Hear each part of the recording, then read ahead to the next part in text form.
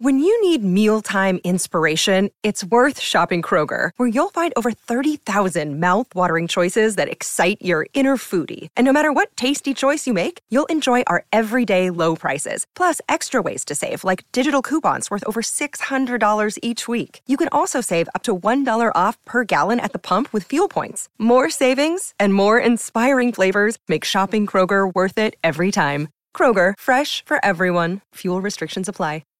When I got the call to say I'd been longlisted back in 2016, I was painting a ladies' toilet in an accountant's office. Half an hour later, I'm talking to the literary editor of The Guardian, which was quite an unusual thing for me at the time.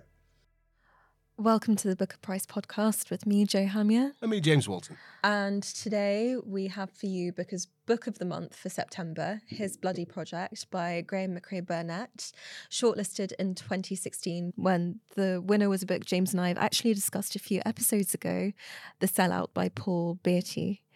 The other shortlisted books were Hot Milk by Deborah Levy, Eileen by Atessa Moshfegh, All That Man Is by David Saloy, and Do Not Say We Have Nothing by Madeleine Thean. And that year, the judging panel was particularly fantastic. It was chaired by historian Amanda Foreman, and another member was now Nobel Prize winning author Abdul Razak Gurna. But his bloody project, in fact, sold more than any of them and has remained extremely popular ever since. So we're delighted to be talking about it today, and even more delighted to say that we're joined by its author. So it's a big Booker Prize podcast welcome to Graeme Macrae Burnet. Thanks so much for doing this, Graeme. Great to have you with us. My great pleasure, James. Great to be with you both, James and Jo. Looking forward to chatting. Where are you joining us from? I am from Glasgow, and I don't think any of your listeners will believe this. It's Glasgow in September, and it's actually too hot. I have never done an interview in shorts before, and I probably never will do again. So, because His Bloody Project is our book of the month, even though it's been a while since it came out, I was wondering if you could give us a summary of the novel. Sure, absolutely. His Bloody Project is set in a very small village in the northwest Highlands of Scotland in 1869. And it tells the story of how a young crofter called Rodney Macrae, 17 years old, kills his neighbour Lachlan Mackenzie and two other people. And the book is told mainly in the form of Roddy Macrae's memoir, which he writes in prison after his arrest, but also in the form of a number of other documents, such as a psychiatric report and some newspaper reports and postmortems and so on. So it's a kind of almost a dossier, and I really wanted the reader to read these various accounts of what has occurred and be able to make up his or her own mind about what's actually gone on. For the benefit of the listener, could you explain to us what a crofter is? Yes, a crofter was basically a kind of peasant farmer who worked the land that they didn't own. And they were kind of subsistence farmers in the 19th century, or 18th and 19th century in Scotland. And then, of course, it climaxes in the trial as well, which you recreate from newspaper reports. And yes, so on. Absolutely, yeah. Now, I believe the novel had its genesis quite a long time before when you came across a book called I.P.A. Riviere. Is that would that be fair? And do you want to tell us about that book, because it might not be familiar to everybody? Yeah, and the book did have its origins many, many years ago when I was a student here in Glasgow, at Glasgow University. I was a student of literature, and I came across a book edited by Michel Foucault called I.P.A. Riviere, having slaughtered my mother, my brother and sister. And this was a book which was actually a dossier of documents about a case in France in 1835 of a young peasant called Pierre Riviere who killed three members of his own family and then, remarkably, wrote a memoir about it. And this was a book that fascinated me from the moment I ever came across it, because it was really the contrast between the great violence of the acts committed by this young man and then the relative eloquence in the way he wrote about them. As I said, His Bloody Project consists, about 2/3 of the book is my murderer Roderick Macrae's memoir. So I really took the sort of template of the I.P.A. Riviere book and tried to recreate it in the Highlands of Scotland in the 19th century. And that was quite a long time before you read that book and before you wrote yours, so which was published in your mid-40s, I think. That's right. So, what happened in between, Graeme? A lot of procrastination. I think, like many writers, I'm a terrible procrastinator. As I say, I did film studies and English literature at Glasgow University back in the 80s. And then I spent about 10 years traveling around as a English as a foreign language teacher. I worked in Prague and Portugal and France and London. And then I sort of fell into working in television for about 10 years, mostly as a researcher on documentaries and so on. What kind of documentaries? Any we might know? They were mostly kind of arts documentaries, mostly for BBC Scotland, Scottish literature documentaries. But yeah, I lost my job when I was about 40, and what I'd always wanted to do, I'd always been writing, and I'd always wanted, my ambition in life was to publish a novel. So I'd reached the age of 40 and thought, okay, Graeme, come on, now's the time. I had a wee bit of money from the work in TV, and I was able to kind of fund myself for about a year. And I wrote, well, actually it took me about 3 years, but I wrote a book called The Disappearance of Adele Badeau, which was then picked up by still my publisher, Saraband Books. And a lot of people thought that His Bloody Project was my first novel, which is perfectly reasonable because The Disappearance of Adele Badeau was not a bestseller. I mean, it did okay for a first novel, but I was by no means making a living as a writer before the nice old Booker Prize came along. I heard you were doing sort of painting and decorating when the news came through that you'd been longlisted. I was working as a painter and decorator to fund myself as a writer. And it's absolutely true that when I got the call to say I've been longlisted back in 2016, I was painting a ladies' toilet in an accountant's office in Kilmarnock, my hometown. And my publisher said, you really need to get back up the road. And I came back up to Glasgow, and half an hour later, I'm talking to the literary editor of The Guardian, which was quite an unusual thing for me at the time. So, yeah, I mean, I don't know how many copies His Bloody Project had sold at that point, but certainly less than 100, and it was completely transformative for the fortunes of that book. To be first longlisted, that gave it an enormous boost because, as you'll know, publishers abroad are looking at the long list, and if you're a writer, an unknown writer, as I was at that point, you're going to get some offers. And I immediately had offers of publication from various countries in Europe and Australia, and that in itself was transformative. But then when you get on the short list, of course, that's all ramped up to another level, and the book's gone on to sell. I'm not really sure. I mean, maybe close to 200,000 copies in the UK, which for a book of that nature, I think is pretty amazing. You say that Saraband is still your publisher. I think they publish Case Study as well. And I'm so fascinated by that because I think a lot of authors, will go for indies with their first novel, their first two novels, and then they make it big and they sell their backlist to someone like Penguin or Orion. I'd love to know why you stayed with a smaller independent press like Saraband. So I'm not. It was an incredibly difficult decision for me to stay with Saraband because, of course, as an author, you always sort of wonder what it's like on the other side of the fence. So the glamorous London publishers, I imagine they're drinking champagne, from 10:30 in the morning and canapes, lunching at the Ivy, and having garden parties. But I also know a lot of authors who maybe started off with a 2-book deal with a big publisher, and then if the first book doesn't go so well, then the publisher doesn't get behind the second book, and those authors are maybe then later on in their career struggling to find a publisher. And I think I'm a kind of indie author, and I think it suits me to be with indie publishers. Were any countries you were particularly surprised that they took to the book? His Bloody Project's been translated into about 20 languages. And, as I said at the outset, it's a book about a village in Scotland in 1869. So to me, that book traveling around the world has been absolutely an amazing, remarkable thing. And what I've found, I've been to China, I've been to Russia, I've been to India, I've been to Australia and the USA. And people in the book find parallels with situations in their own country, whether that's the treatment of Aboriginal people in Australia, whether it was the treatment of serfs in Russia, whether it was the treatment of sharecroppers in the USA. They find some way to latch onto the story, which is I wrote about a Scottish crofter. And that to me is remarkable. that people find something in a book that is so ostensibly alien to them. And it's an amazing thing that literature can do, I think, when we read work from, countries that we've never visited and so on.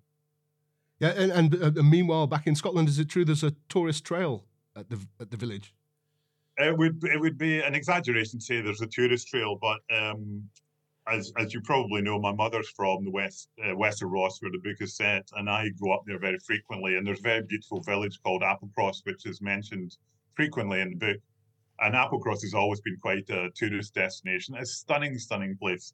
Kildue is at a backwater, well away from Applecross. But when I'm up there now, there is almost always one or two people who are up there, and they've been brought, and they're visiting the area because of the book, and they go to Kildue and they walk from one village to the other, to replicate the walk of Roderick Macrae as he goes off to kill Lachlan Mackenzie. And it may be, slightly annoying to some of the locals there. I mean, it's a tiny, tiny village at the end of a dead end. So it's not a place that people normally pass through. But I'm not sure how popular I am in Kildue. I think this is a great chance to segue into talking about the book itself. And if we're talking about travel, I think we should, a nice place to start would be with J.B. Thompson, whose travels on the borderlands of lunacy is excerpted as one of the documents in the book. And his testimony, of course, also appears in the trial. I think he's quite a central figure to the book in a way, because he's a man who makes a lot of pronouncements, whether in his own writing or at the trial, which are liable to change the reader's mind or alter their perceptions of characters. He has many theories on kind of the inbred nature of criminality, low people who are born to be criminals inherently. He has many theories, or, one big kind of theory that kind of shakes the book about what happened in the Mackenzie household the day that Roderick went to kill Lachlan and some of his family. And to me, Thompson actually seems really close to the figure of a true crime podcaster or super fan who is sort of utterly convinced that their conspiracies are fact. And I find that really interesting because your novel took off around a kind of true crime boom as well. I was wondering if you could talk to us about how you view the ethics of a figure like J. Bruce Thompson, or indeed the sort of true crime podcaster who may be like inherently drawn to your novel to, what actually happened, trying to piece it together. Well, first of all, on James Bruce Thompson, he was a real person, as you may know, and he was a great discovery. I love research, yeah, and as I said, I worked in television as a researcher, so I had a reasonably good skill set as a researcher. I went to the archives in Edinburgh, and I read the case notes for 19th century murder cases, and I came across an excerpt from some of James Bruce Thompson's own writing in an anthology of early criminology. And James Bruce Thompson was the Surgeon General at Perth Prison in Scotland at the time, and this was where Scotland's criminally insane were held. And so he had this kind of laboratory to study, in his eyes, the causes of criminality. And the theory that you mentioned, I would call degenerationism, was a kind of theory that there was a sort of criminal breed whereby there was a group of people who were kind of undergoing reverse evolution and becoming worse, and they were kind of inbred criminals.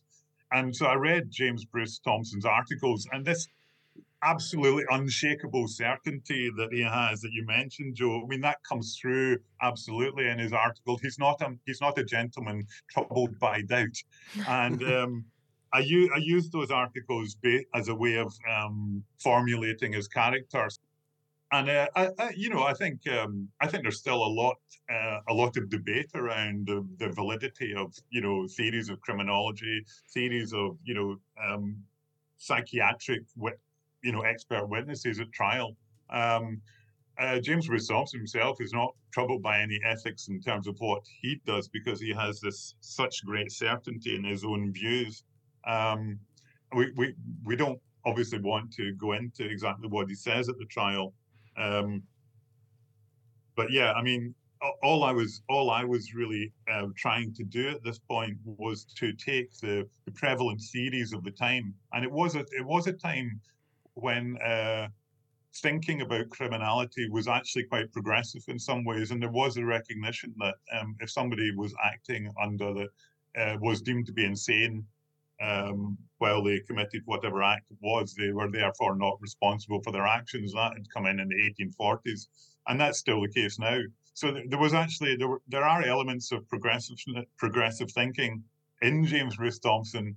So there's a kind of weird mix, and what I always want to achieve, I think, in any of my books is a degree of ambiguity, so that you're not being presented with somebody who's wholly bad or wholly wrong. You might agree with some aspects and not other aspects, and I think that's the point where people become much more engaged with a novel, because at no point in this book do I, as the author, tell the reader what to think, and I never want to tell the reader what to think. And as a reader, I don't want an author to tell me what to think. I like to make up my own mind. So James Bruce Thompson presents his view, but I'm not asking the reader to agree with that view. I'm asking the reader to make up his or her own mind, whether they agree with that view. I'm just presenting the view. I mean, slightly linked to that, I mean, it's an incredibly fair trial, isn't it? I mean, I was quite surprised by that. You think maybe it's going to head up for this guy to be stitched up or something. So presumably you found in documents at the time that the Scottish legal system was good. The Scottish legal system was exemplary. I mean, we'd gone through the Scottish Enlightenment in the 18th century, and I read, trials were not routinely recorded, but they were incredibly reported in incredible detail in newspapers. And so I took the legal research. Certain very high-profile trials were published almost verbatim in book form. And the procedures and so on were absolutely as are described in the book, and really unchanged from until now. I would think the difference would be that trials in those days were much swifter. So a murder trial would take 3 or 4 or 5 days maybe, whereas probably today it would drag on for weeks. But the actual the structures and so on were absolutely as they are today. When I was looking into 19th century trials in Scotland, the holy grail for me was to find a trial that had a case that had gone to trial whereby the plea was not guilty on the grounds of insanity.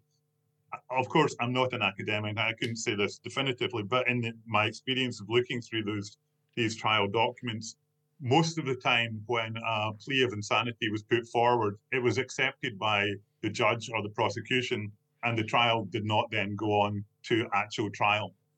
So it would have been unusual for that to come before the jury. But absolutely, it was a valid plea as it is now. I want to go back a little bit, because there's something that you said about ambiguity. And I think a lot of that arises from quite specifically the order in which documents are presented to you in the book.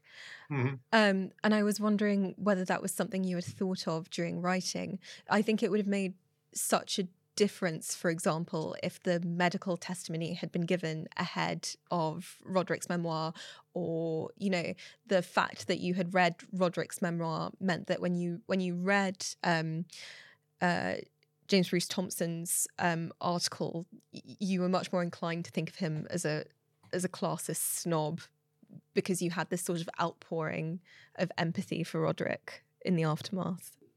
No, the order in which the documents are presented is, of course, very important. I mean, when I started writing the book, I kind of imagined it almost being presented as a dossier, and somebody could read the different parts. It almost could be presented in a box when you could take them out and read them in whatever order. And I still love that idea. I wrote Roddy's memoir, but I wanted that to be an immersive novelistic experience. I mean, it's probably runs to about 50,000 words, I think, that part of the book.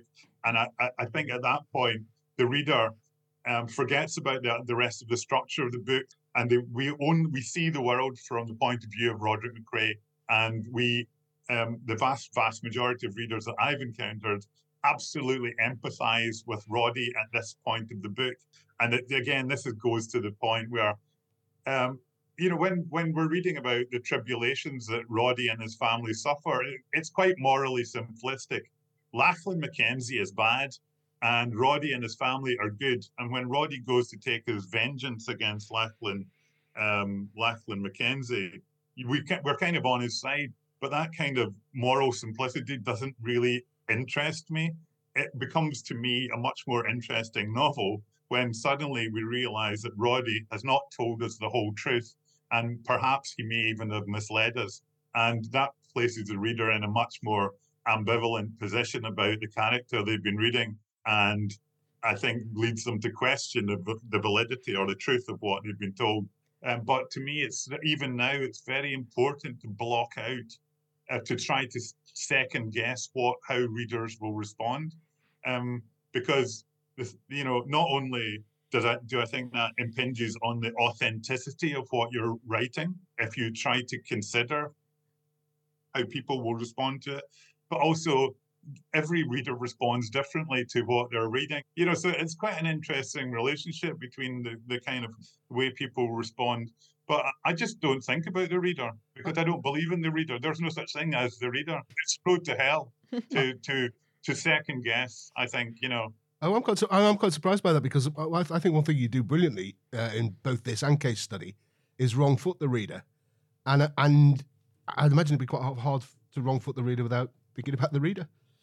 No, yeah, but I mean, I don't plan anything, I don't. I mean, when I started writing His Bloody Project, I didn't know what was going to happen. I knew that Roddy was going to commit a murder, and I knew from early on that he was going to kill Lachlan Mackenzie. That's all I knew, and I didn't know about incidents that took lead up to that. And so in a sense, I'm wrong-footing myself. Okay. I feel that if I was every writer, you will have spoken to many writers just as I have. Every writer goes about it in a different way, and there's no right way or wrong way. But I don't want to write towards an endpoint, because I feel if I write towards an endpoint, I won't encounter anything interesting on the way, because I'll be focused on that point in the distance. And I want to be focused on what's happening. How is this character experiencing this scene at this moment? Does that color of the sheet on the washing line remind him of his childhood when he looked out the window of it, into the garden and so on? But of course, you want readers to feel engaged, and you want them there to be some change in view as the reader goes through the book, But I don't know how that happens. It's a mystery to me. In the preface, which is written by this guy, Graeme Macrae Burnet, it says he's found these documents, and it includes the sentence, "Naturally, I have come to my own view of the case, but I shall leave it to the reader to reach his or her own conclusion." So 3 questions about that. Is that Graeme Macrae Burnet you? 2, did you reach your own view of the case? And 3, do you expect the reader to know for sure or think they know for sure what happened? Well, first of all, GMB, absolutely, it's me. So what an egotist I insert myself. I've inserted myself into all my own books. Terrible behavior. But yes, I would say that it's me. Do I have my own view of the case? It's a question I've been asked so often. You are the author, tell us the truth. Yeah. My answer is always, here is the material. I have access to the same material as the reader, and we can interpret it and come to our own view. Basically, the central narrative question at the end of the book is Roddy insane or is he not? Do I have a view of that? I honestly, I see both sides of the argument. And so when you say naturally I've come to my own view of the case, you haven't really. Yeah. It's very clever of you to pick up on that line, James. I feel like a politician who's been somebody's found an old tweet. Sorry. Have I come to my own view? No, I haven't really. So yeah, probably should have probably should have been more equivocal. But what's important to me is that the reader comes to their own view. And even if I did have my own view, I have a compassionate view towards Roddy, but then I also have to remind myself of the things he's done, and that that's very troubling. It's very troubling to have a compassionate view of somebody who has committed acts which you would in no way condone. Can I ask a kind of adjacent question to that? Because I think one of the things that comes up in the book a lot is this idea of providence versus action, or nature versus nurture. So, for example, Roderick's father, John Macrae, accepts a lot of the hardships which befall him quite passively, and he believes that it's not within his ability or sort of right to alter the course of events. But Roderick, to me, seems like the only character in the book who actually comes very close to governing his own destiny, even if this does lead him to like a terrible, terrible conclusion. And when he's writing his memoir, he keeps trying to pinpoint the bit at which it all went wrong. Was it when his mother died? Was it, because he fell in love with Flora, who is Lackland's daughter? Do you think that such a moment, a catalyst for all these events within the book exists, or do you believe more in that idea of within the novel of kind of predetermined events or destiny? Honestly, it's such a great question. The sort of extent to which we as individuals, as humans, exert free will or agency over our own lives, to me, is the most fascinating question. I'm basically an absolutely unreconstructed existentialist, and this is the question that fascinates me. In relation to the idea of providence, the west of Scotland at that time, and even to some extent even now, or until relatively recently, absolutely enthralled to the sort of Free Church of Scotland, the Church of Scotland teaching, again, a Calvinist view that there is no free will. And there's a great Scottish phrase, what's for you won't go by you. What is intended for you will not pass. You can have no, if something's going to happen, it's going to happen, and there's nothing you can do about it. And John Macrae, Roderick's father, has drunk very deeply of this ideology, and it's an ideology which was imposed on the people by the Church of Scotland and by the Free Church of Scotland. And this is why in earlier parts of Scottish, when the Highland clearances were happening, the church stood by and said, "This is the fruit of your sins, and it's sinful to resist." And this is what John Macrae represents. And yeah, this is where it's a very interesting question. So Roddy is he's beginning to kick against this philosophy. Maybe I do not have to accept my lot in life. Maybe I do not have to accept my station as the lowest of the low. And there's a moment in the novel where he decides to leave the village, and he goes off and he walks up.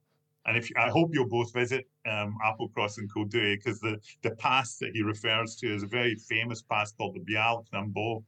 And he walks to the top of that, and he says something like, "I had reached the limits of my universe," and he feels he is drawn back.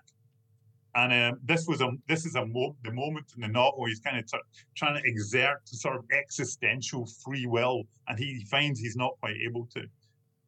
So when he goes to kill Lachlan Mackenzie, his way of justifying it to himself is rather complicated. But he says he tells his lawyer that he is going to Lachlan Mackenzie's thus armed to see what will happen, and he's kind of putting himself in Providence's hands. If I take up these weapons and go there, if it's meant to be that I kill Lachlan Mackenzie, then Lachlan Mackenzie will die by my hand. But is that perhaps in Roddy is actually trying to justify to himself what he's doing by, utilizing this sort of I have no free will philosophy, when actually he is exerting free will. So I don't have a definitive answer to that question. like all the others you've asked me. But I think it's so central to the book, and it's central to everything I've written, I think. But one thing that you seem to be very interested in is basically how do you know if someone's mad? And one of my little theories is, at the beginning of the 20th century, medicine set itself the quest of doing to the mind what it had already done to the body in the 19th century, which was identifying diseases, seeing how they worked and learning how to cure them. But when it came to the mind, they didn't have the same success. Even now, psychiatrists can't tell if someone's mad, and they can. Doctors can tell if someone's got cancer. And the two books seem to be. So you got one set at the dawn of this project, in a way, His Bloody Project, and you've got case study when faith in this project is beginning to disappear. The project being, can you tell if someone's mad? Is that an abiding interest?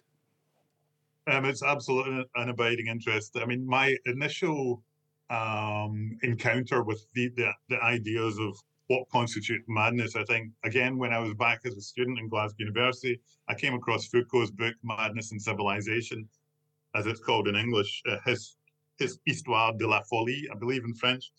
And, that was a book which made me, for the first time, question the idea of madness as a sort of fixed set of characteristics. And what Foucault shows in the book, and I'm not an expert, is that in different societies and cultures, our ideas of madness is completely changeable. So if you live in a theocracy, somebody who doesn't believe in the sort of prevailing religion would be described as a heretic or mad and deemed to be mad.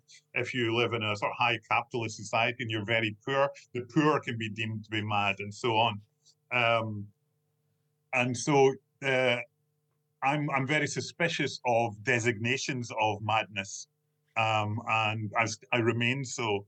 And I think there's still a lot of extremely relevant debates going on about how medical practitioners and psychiatrists diagnose people who may or may not.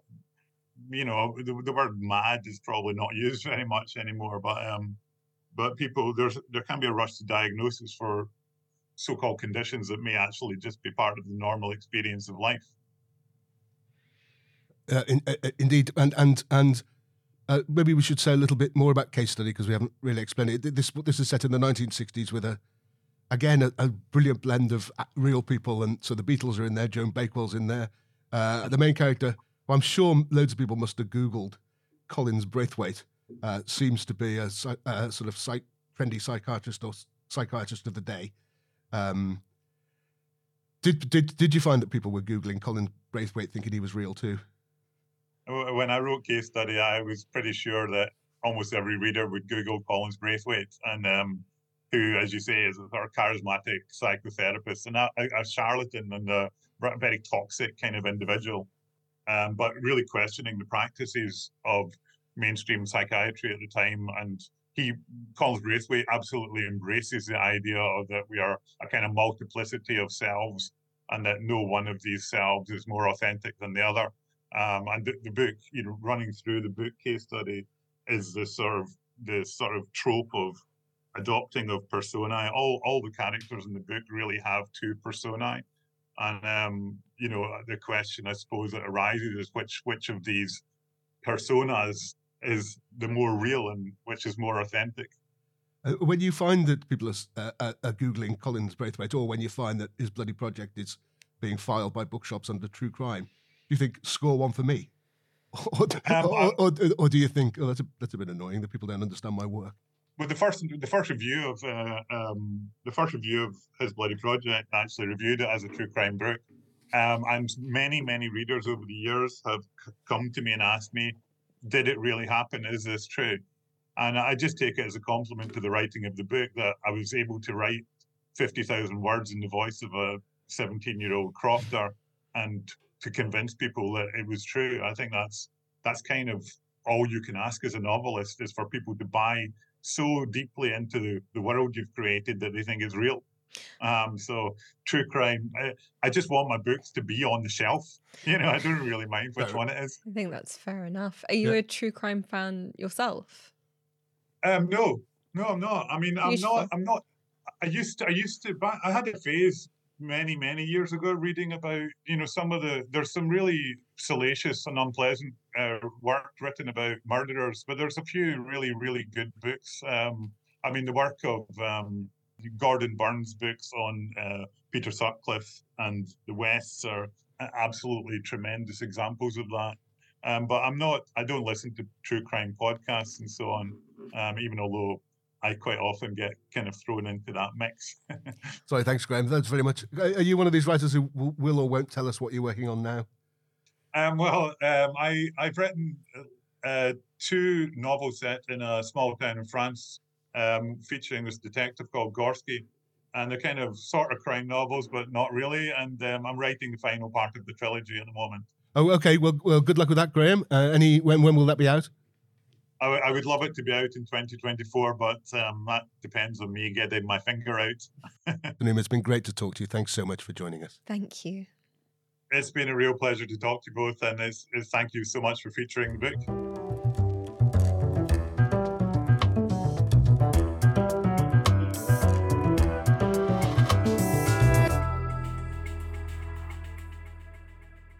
That's it for this week. If you haven't already followed the show, please do, and remember to leave a rating. You can find out more about our September Book of the Month, His Bloody Project by Graeme Macrae Burnet at thebookofprizes.com. And remember to follow us on Twitter, Facebook, Instagram, TikTok, and Substack at The Book of Prizes. Thanks again to our special guest, Graeme Macrae Burnet, and do let us know what you thought of His Bloody Project. Next week, we'll be releasing the podcast on Friday, not Thursday, so that we can reveal to you all of this year's Booker Prize shortlist. We'll also be debating the best Booker shortlist ever with a rather unexpected surprise guest, I think. Wouldn't you say, James? A guy who's not only read every book that's ever been Booker shortlisted, but even more astonishing to me, he seems to have remembered them all. An amazing guy called Bob Jackson, so he'll be joining us next week. Until then, goodbye. Bye. The Booker Prize podcast is hosted by Joe Hamya and me, James Walton. It's produced and edited by Kevin Miolo. And the executive producer is John Davenport. It's a Daddy Super Yacht production for the Booker Prizes.